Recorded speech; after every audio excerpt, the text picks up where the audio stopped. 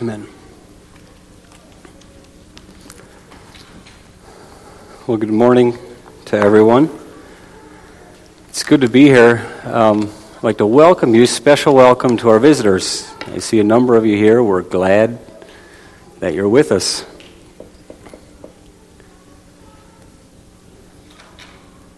We're currently in a 4-sermon series on the Advent. This is number 3 of 4. And today we'll be speaking about joy, and we're talking about the pink candle. I'd like to solicit a little help from the kids right off here. Children, are you listening? Hey, I need your attention up here.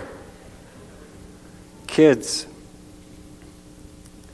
how many of you like Christmas? If you like Christmas, raise your hands. Good, most of you. Somebody tell me, what's your favorite part about Christmas?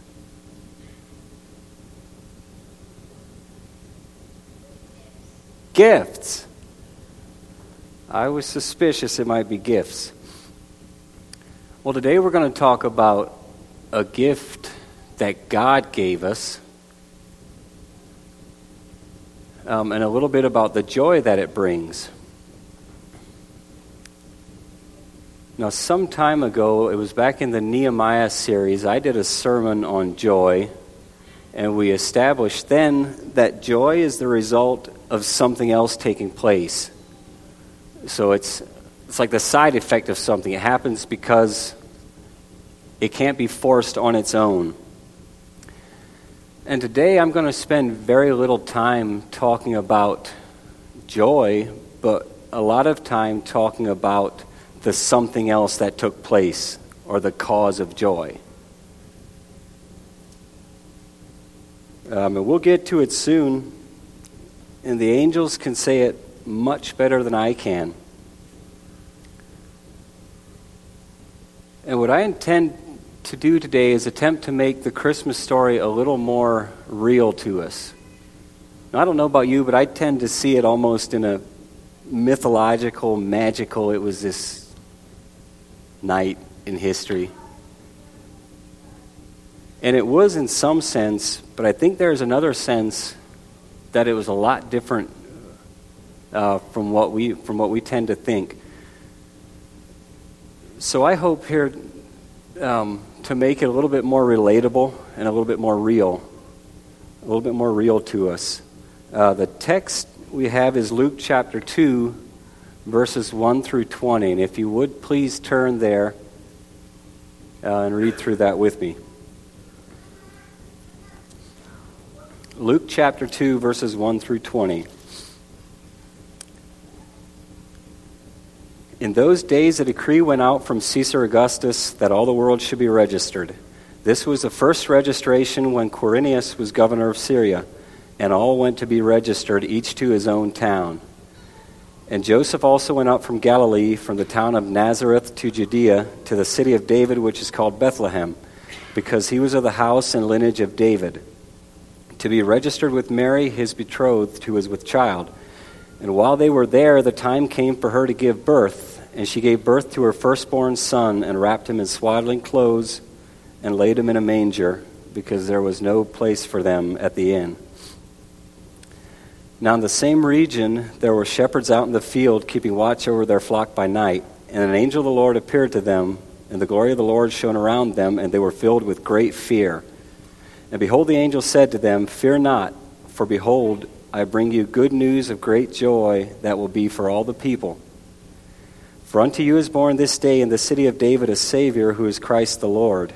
And this shall be a sign for you. You will find a baby wrapped in swaddling clothes and lying in a manger." And suddenly there was with the angel a multitude of the heavenly hosts, praising God and saying, "Glory to God in the highest, and on earth peace among those with whom he is pleased." When the angels went away from them into heaven, the shepherds said to one another, "Let us go over to Bethlehem and see this thing that has happened, which the Lord has made known to us." And they went with haste and found Mary and Joseph and the baby lying in a manger. And when they saw it, they made known the saying that had been told them concerning this child. And all who heard it wondered at what the shepherd told them. But Mary treasured up all these things, pondering them in her heart. And the shepherds returned, glorifying and praising God for all they had heard and seen, as it had been told.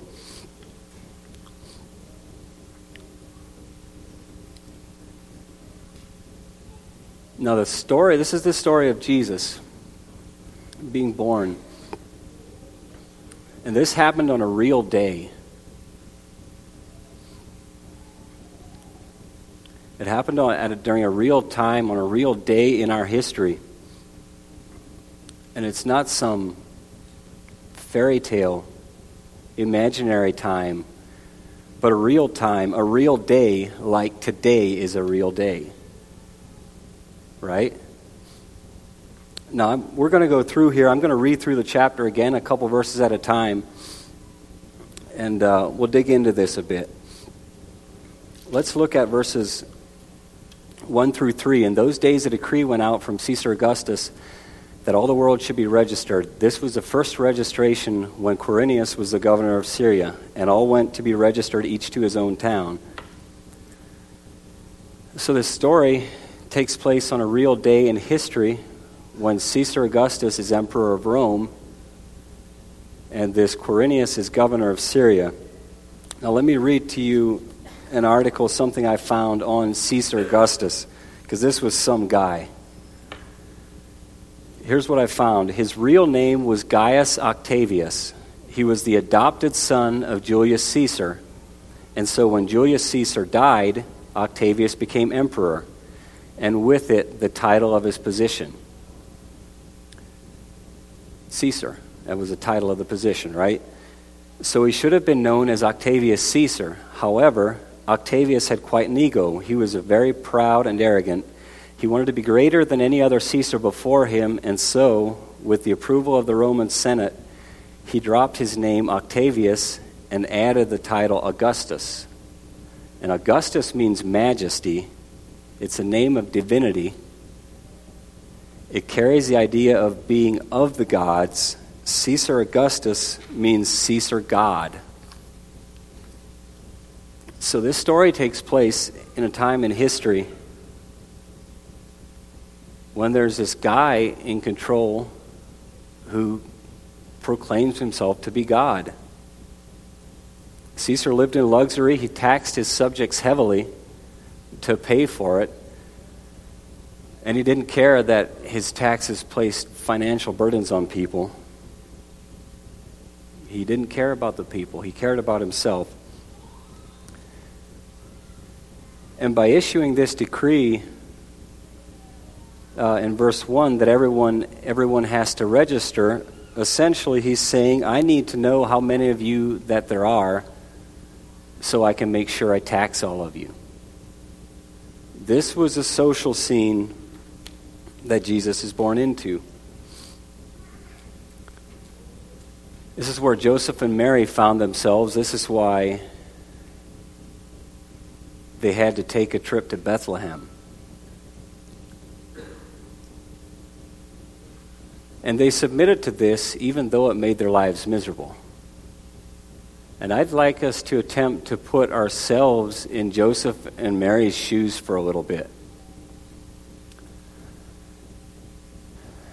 To the guys, imagine if you were Joseph.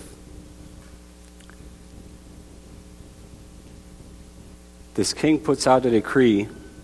You have to go register to be taxed. And I'm going to try to bring this to a little bit of a modern day to help us relate to it. Imagine you have to close your business. You have to pack your bags. You have to get a donkey for your very pregnant wife and walk to Cleveland. And that's about the distance. It was roughly 80 miles from Nazareth to Bethlehem. That's the distance they would have had to go. It takes us an hour and a half, 2 hours in a car, but it was a journey of a couple days, and certainly not ideal for a 9 months pregnant lady to make that journey. Now imagine when you get there, You check every hotel, everyone, and not a single room is available. Now, thankfully, there's some Amish fella in Joggy that has offered, you know what, you're welcome to stay in my barn if you like. And you take him up on his offer, and while you're there, your wife says, honey, I've started with contractions, and they're 5 minutes apart. How do you think Joseph felt? Do you think he was anywhere close to a panic attack?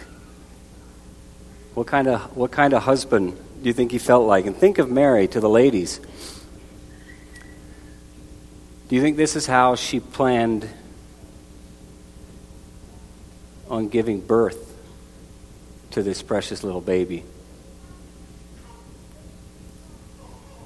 I'm going to read verses 4 to 7. And Joseph also went up from Galilee, from the town of Nazareth to Judea, to the city of David, which is called Bethlehem, because he was of the house and lineage of David, to be registered with Mary, his betrothed, who was with child. And while they were there, the time came for her to give birth, and she gave birth to her firstborn son, and wrapped him in swaddling clothes, and laid him in a manger, because there was no room in the inn.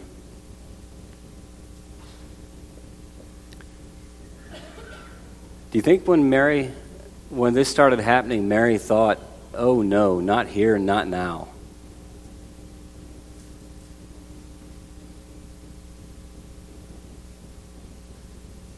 Is there any woman you know that would like to give birth in a barn?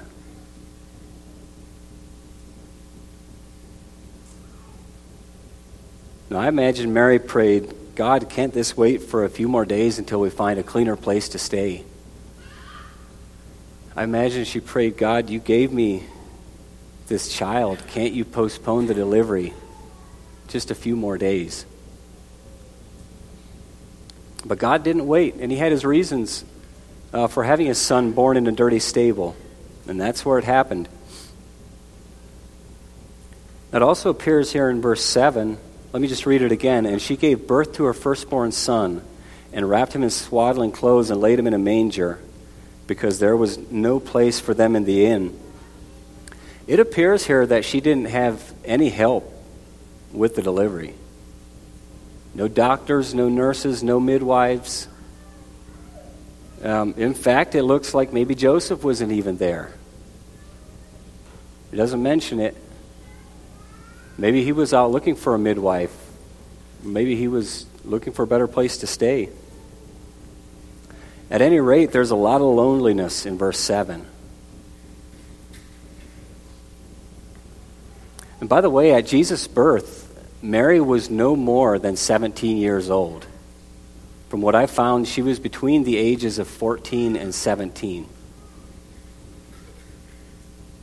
Still only a child. And this was almost certainly not the way that she wanted to have her first child, and not the way she thought this miraculous baby would be born. But that's how it happened.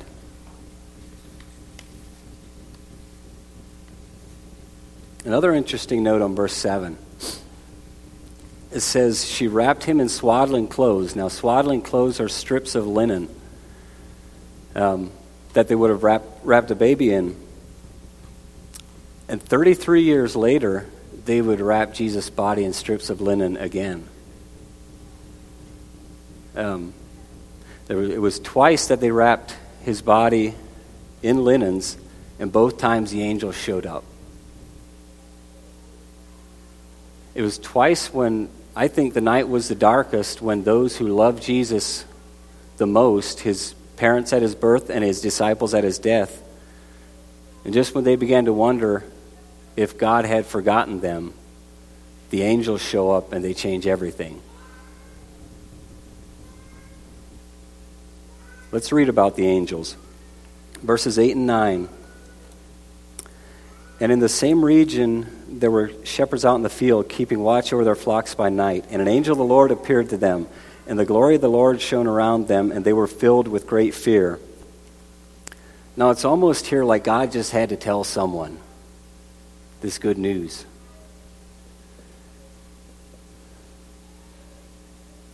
And notice he didn't appear to a king. He didn't appear to the mayor of Bethlehem or the religious leaders of Bethlehem.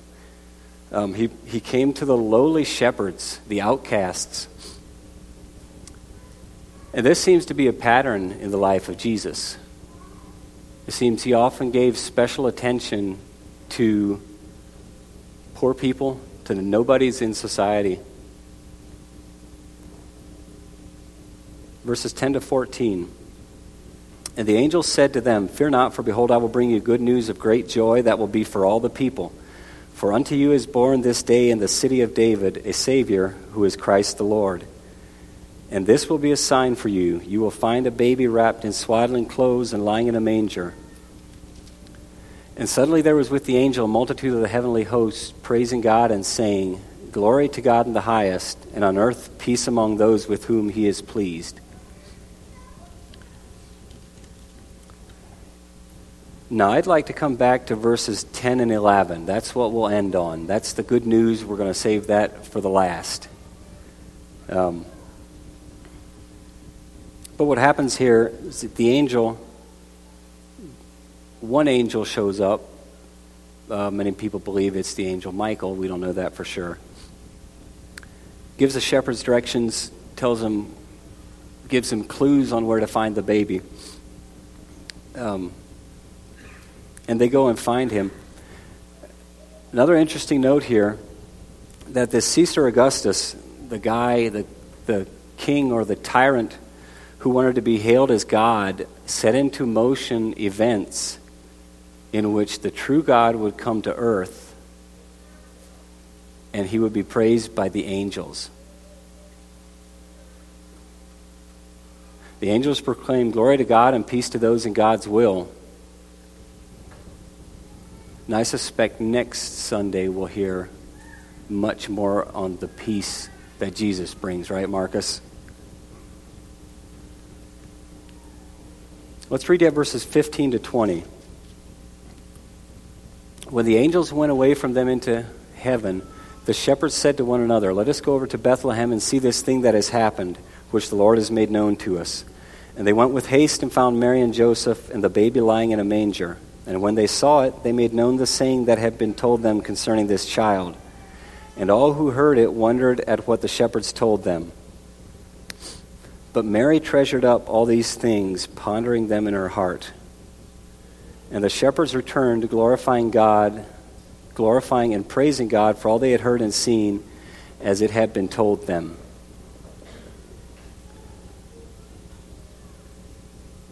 I love verse 19 there.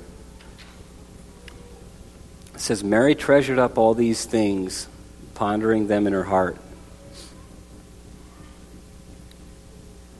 Imagine if you were Mary. I think at that point she was connecting the dots. She knew what was prophesied many years ago. She knew the angel that had seen her, and now this.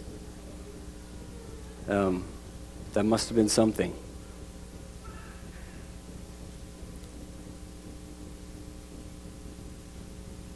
And it says she treasured up all these things, pondering them in her heart. You know, Mary could have gone around bragging that she was carrying the Messiah. But she didn't.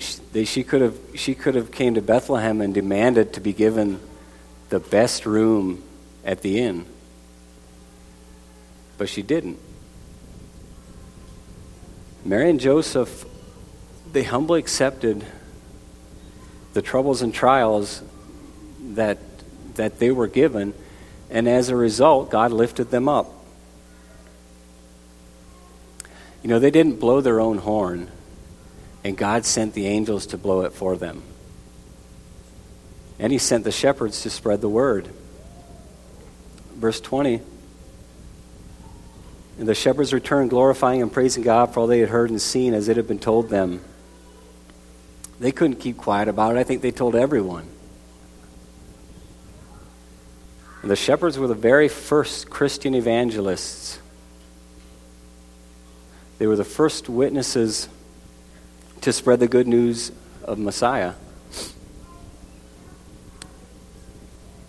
And it really sounds like they just told everyone they came across. Now I'd like to look briefly at verses 10 and 11 yet. The good news and the cause for joy. Let me read verse 10 again. Let's throw verse 9 in there with this. And an angel of the Lord appeared to them, to the shepherds, and the glory of the Lord shone around them, and they were filled with great fear. And the angel said to them, "Fear not, for behold, I bring you good news of great joy that will be for all the people." This angel shows up, and he says, "I have good news that will bring you great joy." Now, I don't know about you, but I like good news. In fact, I like it much better than bad news. And there are two things that have to happen in order to receive good news. One is someone has to tell you. You have to be told. Number two, you have to be receptive, or you have to listen.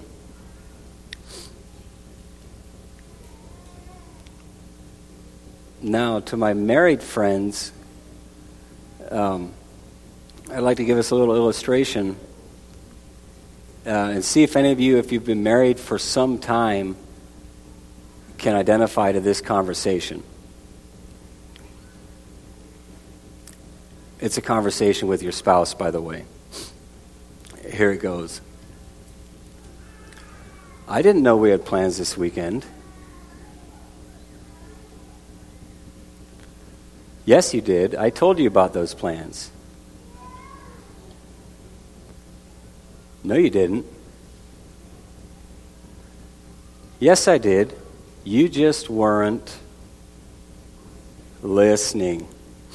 Now, I'll leave it up to your imagine as to who plays which role. But I can assure you the shepherds were listening. The angels had their full attention. In fact, verse 9 says that when the shepherds saw the angels, they were filled with great fear. Now, they didn't have a feeling of peace and well-being and butterflies and goosebumps that we might associate when we think of seeing angels. They were terrified. But then the angel spoke.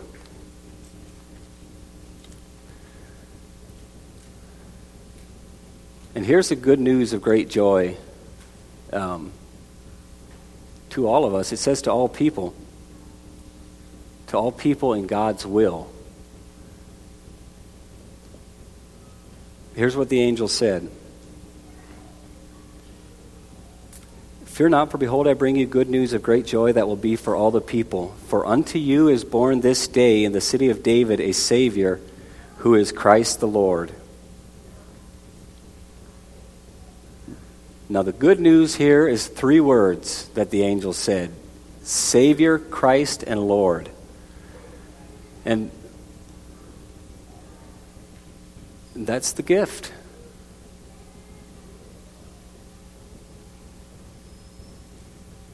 Let's look at these a little bit. Let's look at the word Savior. And really, this is what the name Jesus means. It's God saves. But what is God saving us from? Ourselves. Really, ourselves, that ugly three-letter word, sin. Now notice the big I right there in the middle of sin. Sin is the overwhelming tendency to live our lives apart from God.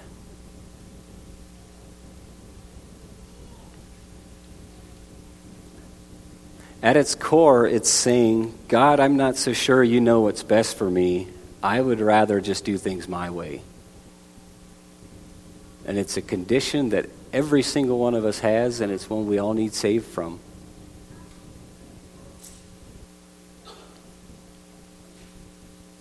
There's a Savior, now Christ the Lord, Christ the Messiah. As God is keeping his promise. Hundreds of years earlier, the prophet Isaiah prophesied in Isaiah 7:14, Therefore the Lord himself will give you a sign. Behold, the virgin shall conceive and bear a son, and shall call his name Emmanuel. Now, somebody knows what the name Emmanuel means? Go for it. God is with us. That's right. God came to earth. That was the gift. Jesus was God in the form of man who walked earth and gave us an example. Not only that, we're not even touching on the crucifixion, which is a major part of this story. But he was the character of God revealed to man.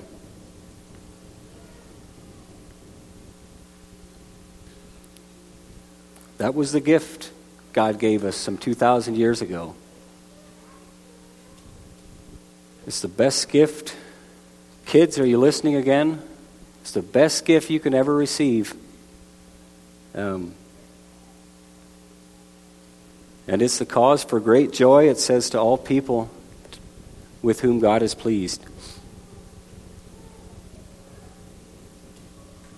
Now, I'd like to close yet with a little story, something I experienced. And I don't like ending on a somewhat negative note because it's almost a little negative, but I felt it kind of makes the point really well. Sometime last week, one morning, I went to our local gas station there in Apple Creek in the morning. I went in and was paying. And in there at the counter stood one of the Apple Creek cops, and he was just chatting with one of the cashiers. And as I was there paying, I heard they're talking about Christmas, and I overheard the cops say that, yeah, Christmas is really nothing. You know, we do it for the kids. They believe in Santa Claus, and once you're old enough, you know Santa Claus isn't real. It's like it's really nothing. And it struck me that when you take Jesus out of Christmas, there is no cause for joy. There's nothing to celebrate. In fact, not only Christmas, when you take Jesus out of the picture, there it goes.